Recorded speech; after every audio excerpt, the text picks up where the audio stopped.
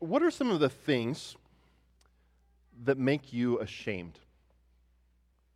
What are the things that embarrass you in this life? Have you thought about that? I've given this some thought, and I tried to remember some of my own embarrassing moments and some of the things that brought me shame. There was the time in high school when I walked into church, into our brand new church building, and I walked through one of the doors and instead ran into a pane of glass that had just been installed in front of everybody. There was getting caught talking to myself or rehearsing a speech. That always brings color to my face. There was a time I went to greet a woman and her friend who I was waiting on in a restaurant. And the woman's friend had long, wavy, blonde hair. And as I approached, I asked them, "Ladies, can I offer you something to drink?" Only to turn to her friend and realize that the other guest was a very masculine husband with long, wavy, blonde hair. I think he was Hulk Hogan. The top of the list for me was that time at camp when I got up to take an early morning shower before everybody else in camp got up, and I took a shower in the wrong restroom. Can't tell you how it petrifies a sixth grade or fifth grade boy when you get out of the shower and you start hearing voices that are not supposed to be in the same room that you're in. And then the one person that I let the news out to and told let it out to the entire camp. That's one way to ruin your fourth, fifth, sixth grade summer, whatever year that was. You know, when we encounter shame, there are ways that we can get over our embarrassment, aren't there? Sometimes it involves a change in behavior. When I waited on tables through seminary, I never again greeted a table before I had observed who the guests were that were at the table. I had to change the way that I acted. Sometimes it means paying attention to your surroundings, like the sign on the outside of the wall that says, "Girls." It's a good clue that you might be going into the wrong shower room. But sometimes overcoming shame requires a change of perspective. It requires that we look at the cause of embarrassment and we change our mind about the reasons that we sense that shame in the first place. In today's passage, Paul offers encouragement to his young friend and pastor, Timothy. And so I'd like to encourage you to turn to the book of 2 Timothy with me in your Bibles. I know we did a series on 2 Timothy a while back, but I'd like us to turn to this as we're going through the story because this is a very pertinent point in Paul's life and in our study of the story. See, throughout Paul's writings and ministry, one gains the sense that this pastor, this young pastor named Timothy, that he was a bit of an introvert. Unlike many of us who open our mouths when we probably ought to keep them shut, Timothy was prone to timidity, and he tended to keep his mouth shut when sometimes he needed to keep it open. In today's passage, Paul gives us 4 reasons why we never need to be ashamed of our Lord Jesus Christ or the message of good news that we have been called to proclaim. If you find yourself embarrassed by your Savior, or find yourself ashamed to speak the most glorious news that has ever been made known to mankind, then today's passage will show you 4 ways to change your mind about the reasons you sensed that shame in the first place. Have any of you ever been in the presence of someone you know you need to share the gospel, but you start thinking, what will they think about me? How will they react? 2 Timothy has a message for us today regarding those things. Before we jump in, let's briefly just give thought to where we're at in the story as we're really in the final 2 weeks of our series. And then we're going to spend most of our time in 2 Timothy chapter 1 itself. In volume 5 of our series, we've seen how in the book of Acts gives us this overview of the first 3 decades of the church and how the Holy Spirit was ministering through the apostles and the prophets and those first people that had come to know Jesus Christ. And at the conclusion of Acts, we saw that Paul was under house arrest. He was living in a home, but probably chained to a Roman guard 24/7 as he waited trial before Caesar. And Luke ends part 2 of his 2-book series with a note of optimism.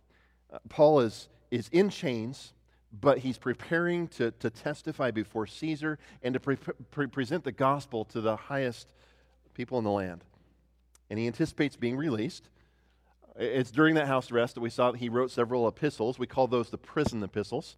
Next month, we're going to spend some time studying one of those books called Philemon. But according to church history, we believe that Paul was released from his chains. He went on to continue preaching the gospel to the Gentiles. In the next few years, he would write 3 letters, which we call not the prison epistles, but the pastoral epistles. We call them pastoral epistles, not because he wrote them when he was out in a pasture, but he wrote them to pastors. Timothy, 1st and 2nd Timothy, and Titus. But it was also during this time, Peter probably wrote his epistles. Hebrews was written about the same time. And tradition claims that Paul might have even made a trip to Spain. And some think that he even actually made it as far as Britain, where he continued to preach the gospel to the uttermost parts of the earth. But 2 Timothy was not written from house arrest, nor on one of those journeys.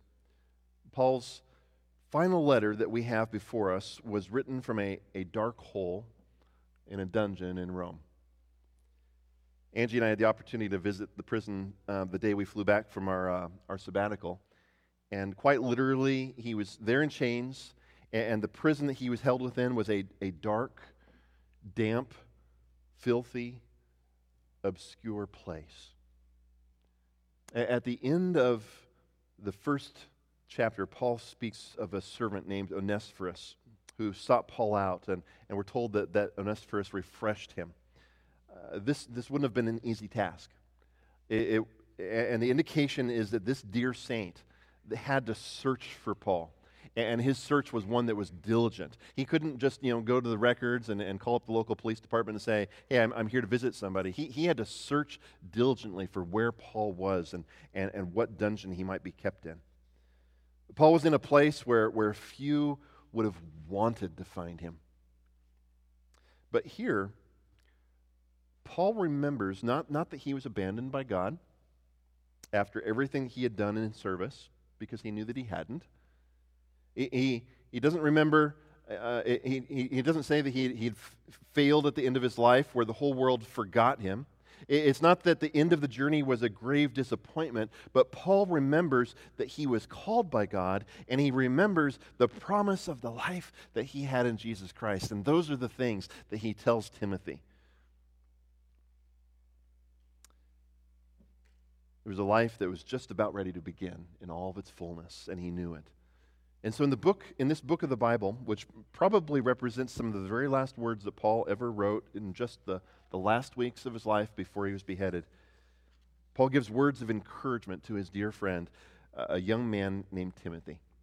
And in today's passage, Paul gives us 4 reasons why we never need to be ashamed of our Lord Jesus Christ and of the message of the good news that we have been called to proclaim. In verse 5, the apostle spoke to of Timothy's sincere faith. That means genuine. Like his grandmother and his mother before him, Timothy's faith was a faith without hypocrisy. He lived what he believed. And Paul said, I am reminded of your sincere faith. And then he continues in verse 6. Let's read the text together. 2 Timothy chapter 1, verse 6, he says, for this reason I remind you to fan into flame the gift of God which is in you through the laying on of my hands. For God gave us a spirit not of fear, but of power and love and self-control. It's an interesting phrase, isn't it? That he received a gift through the laying on of hands. There's been a lot that's been made of that, and a lot of interesting practices in some churches based on that.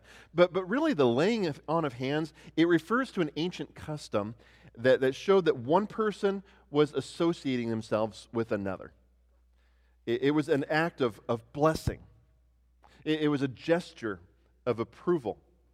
Essentially, this was the ancient way of publicly putting your seal of approval on another person. A couple days ago, I wrote a letter of reference for somebody.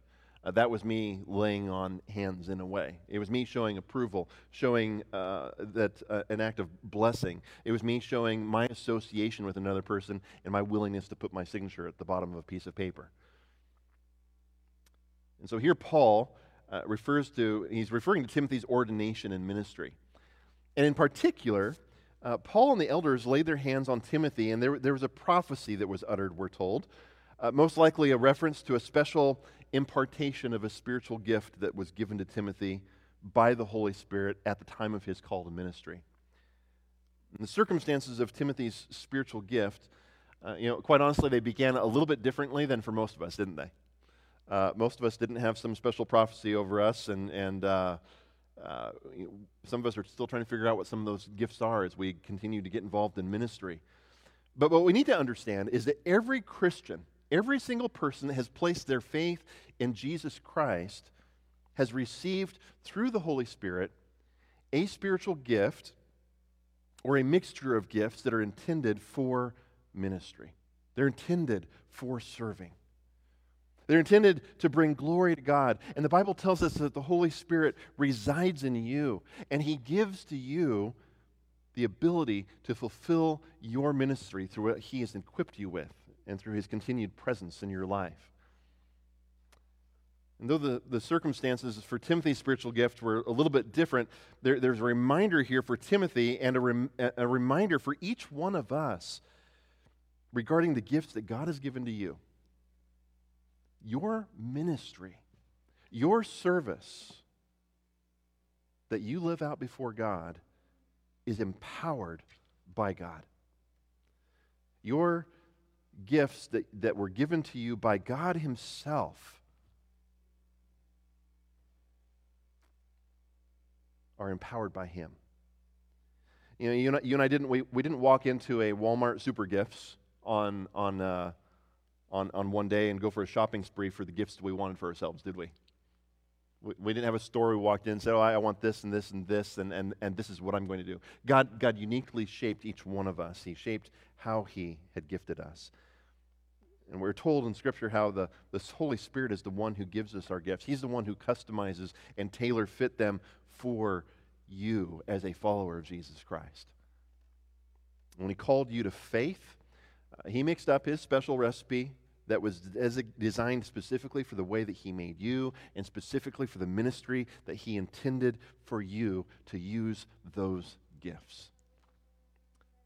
Therefore, since God Himself is the source of the gifts that He has given to us, like Timothy, we need to fan them into flame.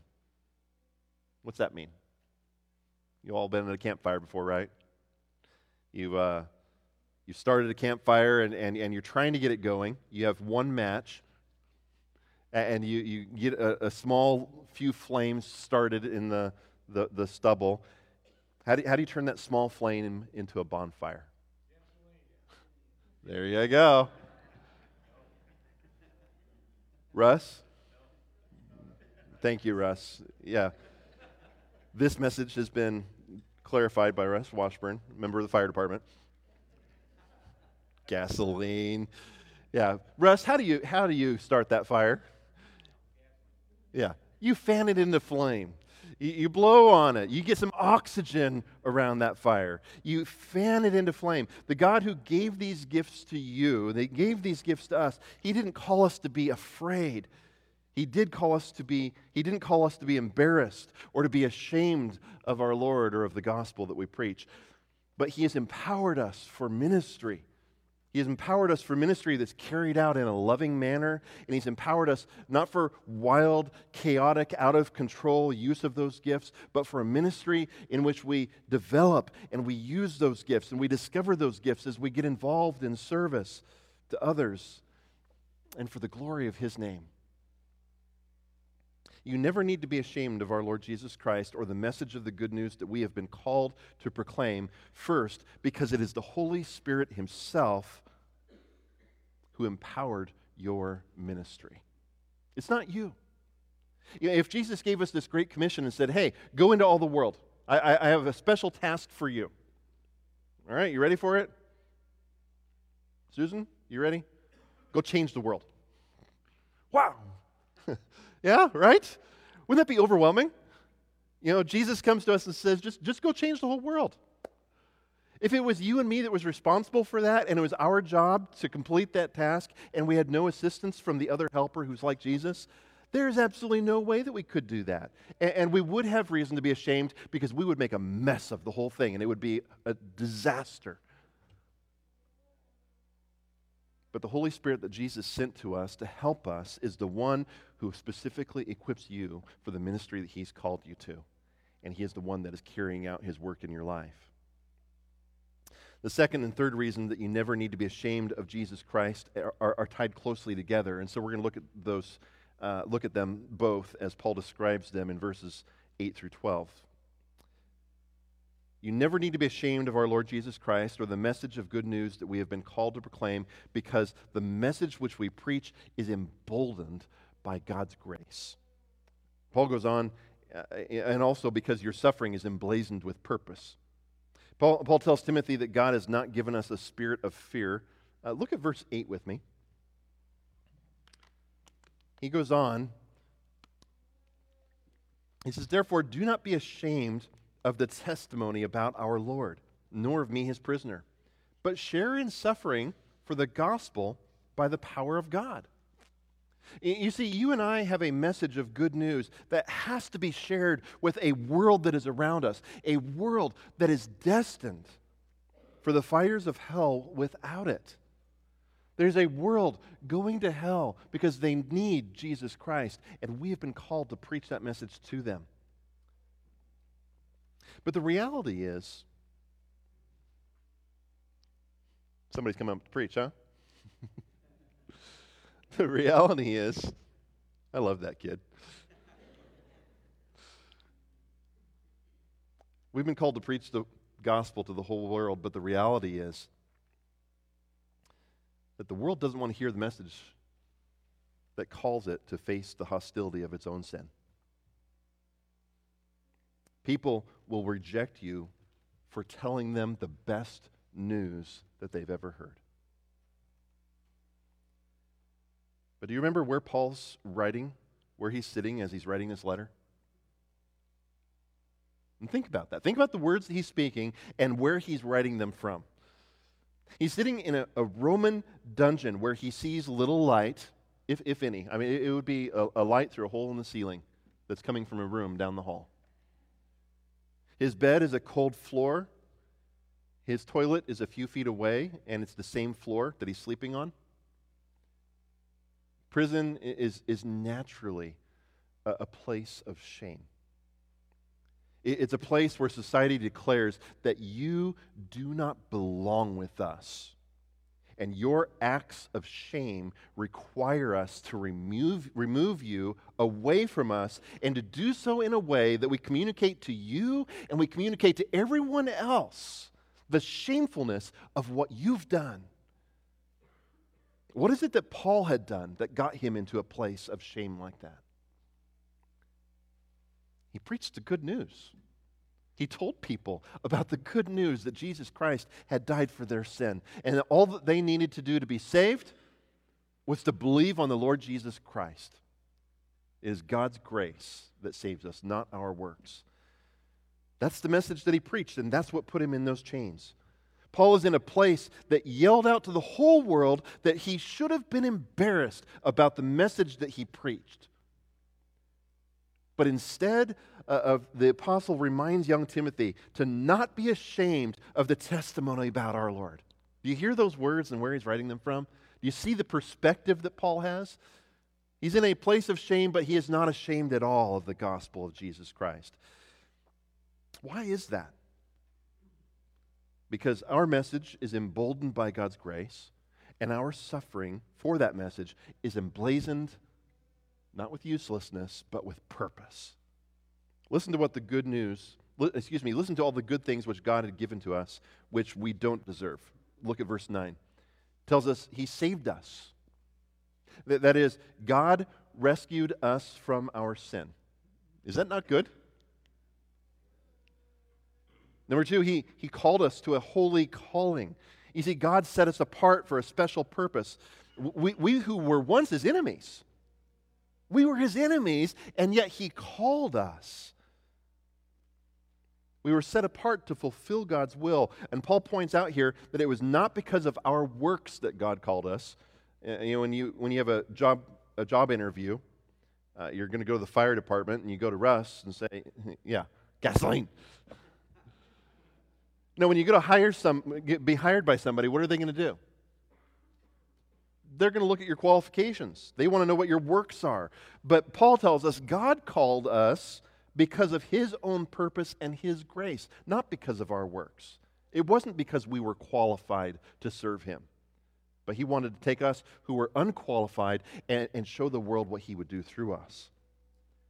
He gave those to us in Jesus, which brings us to the fact that, number 3, He gave us Jesus. Is that not also good? All these good things that God gave to us.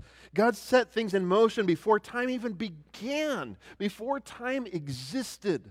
God was there. And before that, He gave us His one and only Son. Number 4, He gave us a Savior. Jesus became a man and He died in our place. And 5, verse 9, we have eternal life. We once were living in life enshrouded in death, but God's grace, look at verse 10, God's grace now has been manifested through the appearing of our Savior Jesus Christ, who abolished death and brought life and immortality to light through the gospel. That is, through the good news. My friends, God's grace emboldens us to preach the message of the good news. And the world cries out, shame, shame. Your message disgusts us. Your message divides us. And the temptation is to sense embarrassment. Have you ever been there? Where you're tempted to be ashamed of the message that you preach because of what people around you are saying, what they're thinking, how they're treating you? The temptation is to sense embarrassment for the Jesus that we represent and the message that we have been called to preach. But Paul reminds us of all that God's grace has accomplished, and that should change our perspective.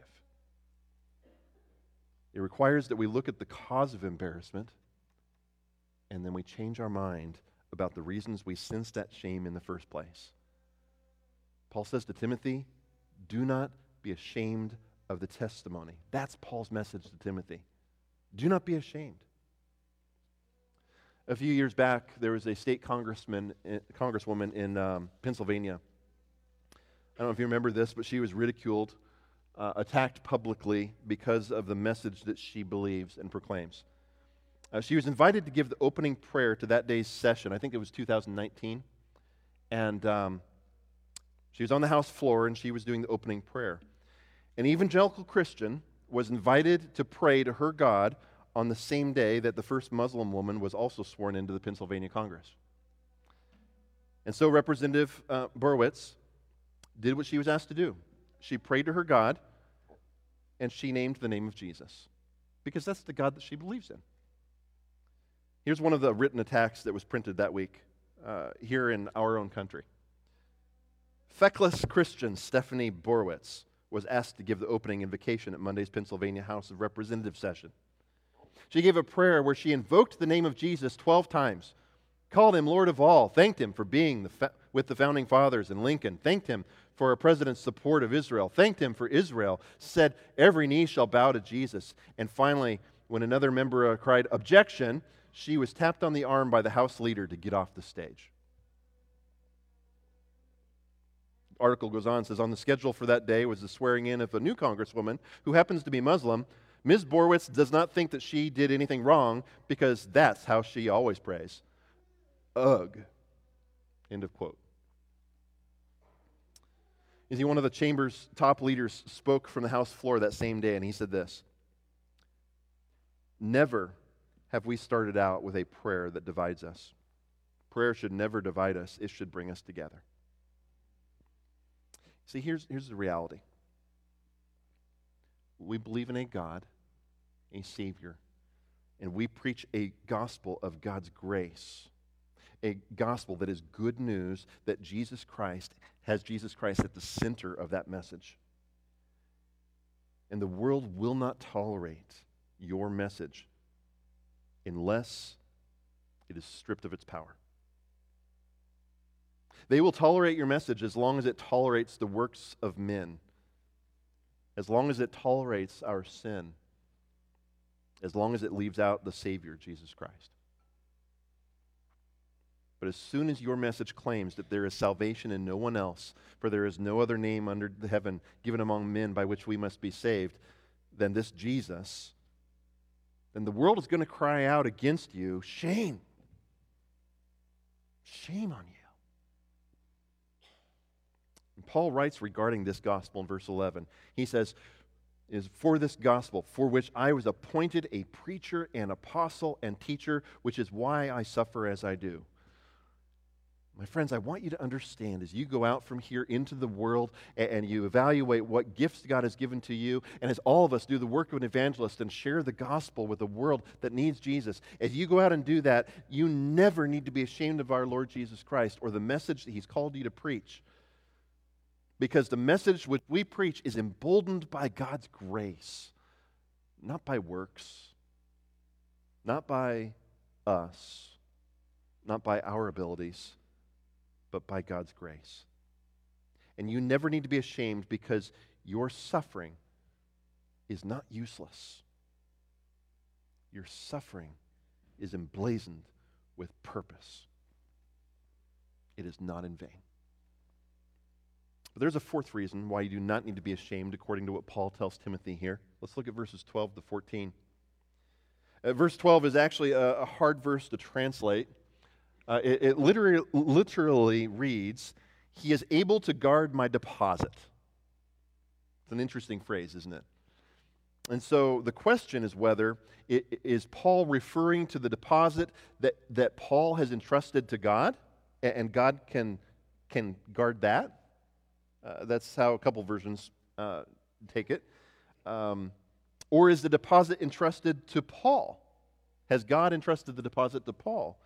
Am I trusting God to protect everything that I've handed over to Him, or am I trusting God to protect everything that He's handed over to me? Well, both are true, right? So we're not going to teach something false if we decide one way or the other. Both are true, and so either way, we don't need to be ashamed because the God that we have put our trust in will guard the deposit. But in the context here, I believe Paul is referring to the gift and the ministry and the message that was entrusted to him as an apostle. I think that's what he's talking about. He's saying that the deposit that God had entrusted to him will be protected by the Lord, who really is the one who is completing all the work through Paul in the first place, through each one of us. And his point is this: you can trust your God who has called you to this ministry. You can guard the deposit given to you because the Holy Spirit who dwells in you will guard that deposit until you meet your Savior face to face. And Paul knows that he's about to see that day, isn't he? He knows that he's about to go to the presence of the Lord. And his earthly life is almost over. They're going to remove his head from his body. And he knows that though the world may take away his life, his Savior has abolished death.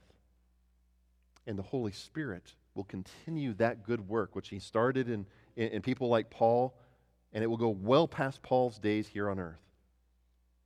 I like how the contemporary English version translates verses 12 through 14, so I'm going to read those.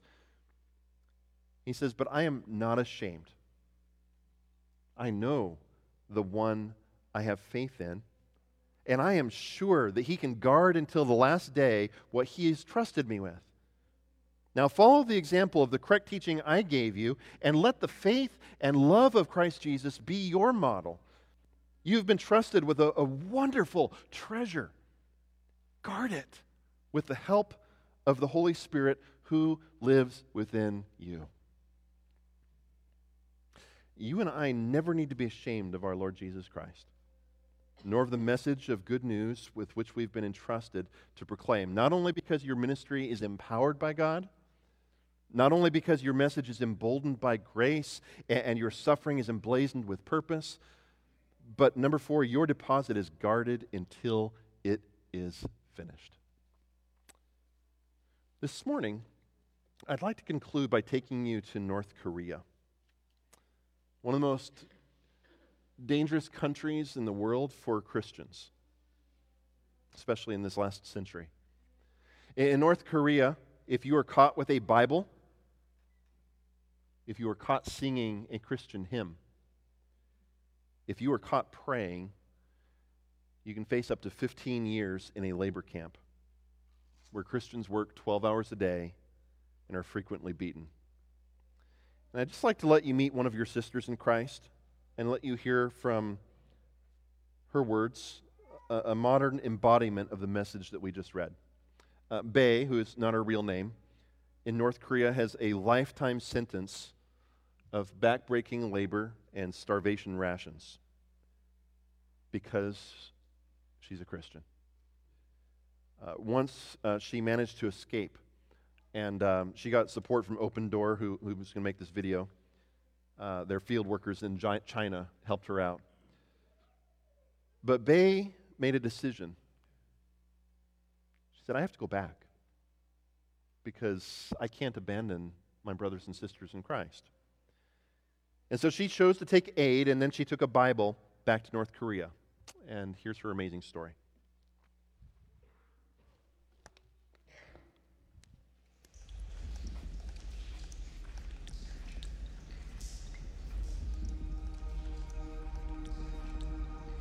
형제님 보시오.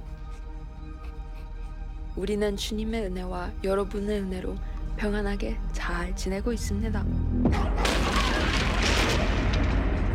이 글을 쓰는 이 순간 내내 마음이 무겁습니다. 우리가 결코 보답할 수 없는 선물을 여러분들에게서 받았기 때문입니다. 우리가 갖고 있던 성경책은 발각되는 순간 처리되었습니다.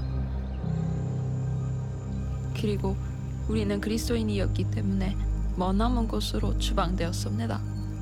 이제 결코 도망갈 수 없게 되었습니다. 여기서 일하는 것은 힘이 듭니다. 배급도 충분하지 않습니다. 우리는 항상 배고프고 또 아픕니다. 여기서는 살아남기 위해서 스스로 먹을 것을 찾아 나서야 합니다. 그러나 매일 아침 눈을 뜰 때 주 하나님의 임재를 느낍니다. 여전히 주의 종으로 섬길 수 있도록 강건하게 하시는 우리 아버지 하나님께 감사드립니다.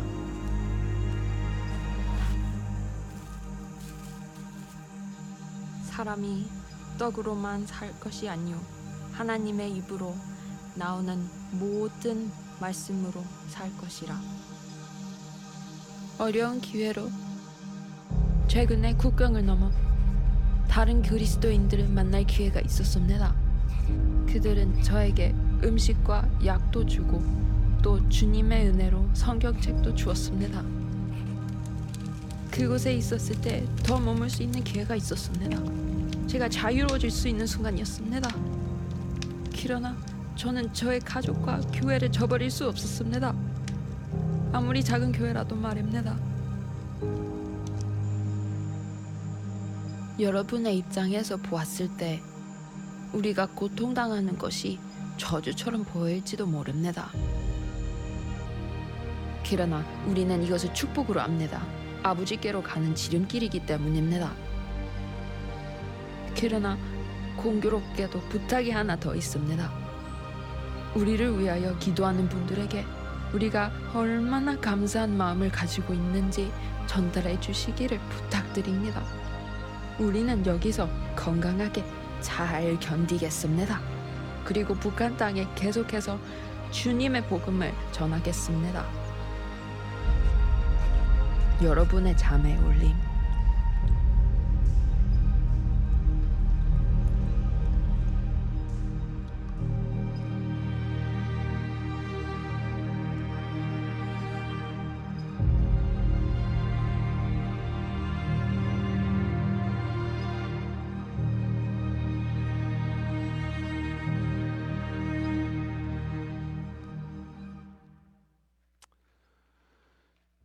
Sometimes overcoming our shame just requires a change in perspective. It requires that we look at the cause of embarrassment and we change our mind about the reasons we sensed the shame in the first place.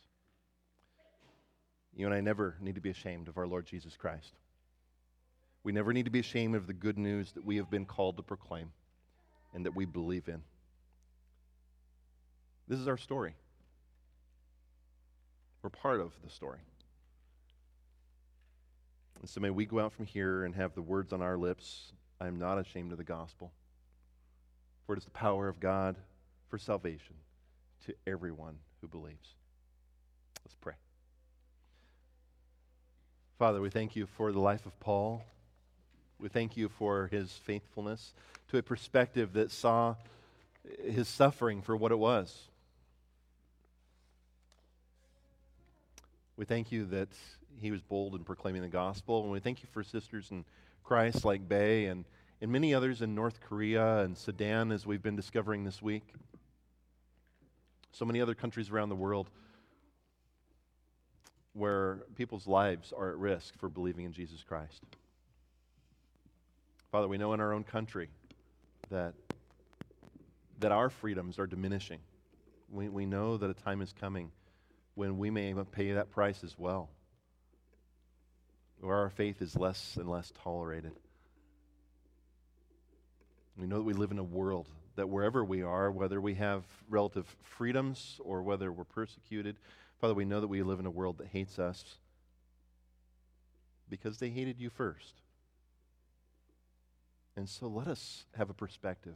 Teach us to have a perspective in which we trust you, and we rejoice in our suffering because it is you who is doing the work through us, your Holy Spirit. Because there's purpose in our suffering, and there's purpose in the work that you have called us to complete. And because you've given us so much good in our Lord Jesus Christ. Let us go out from here and boldly proclaim the good news that Jesus Christ came to save. Amen.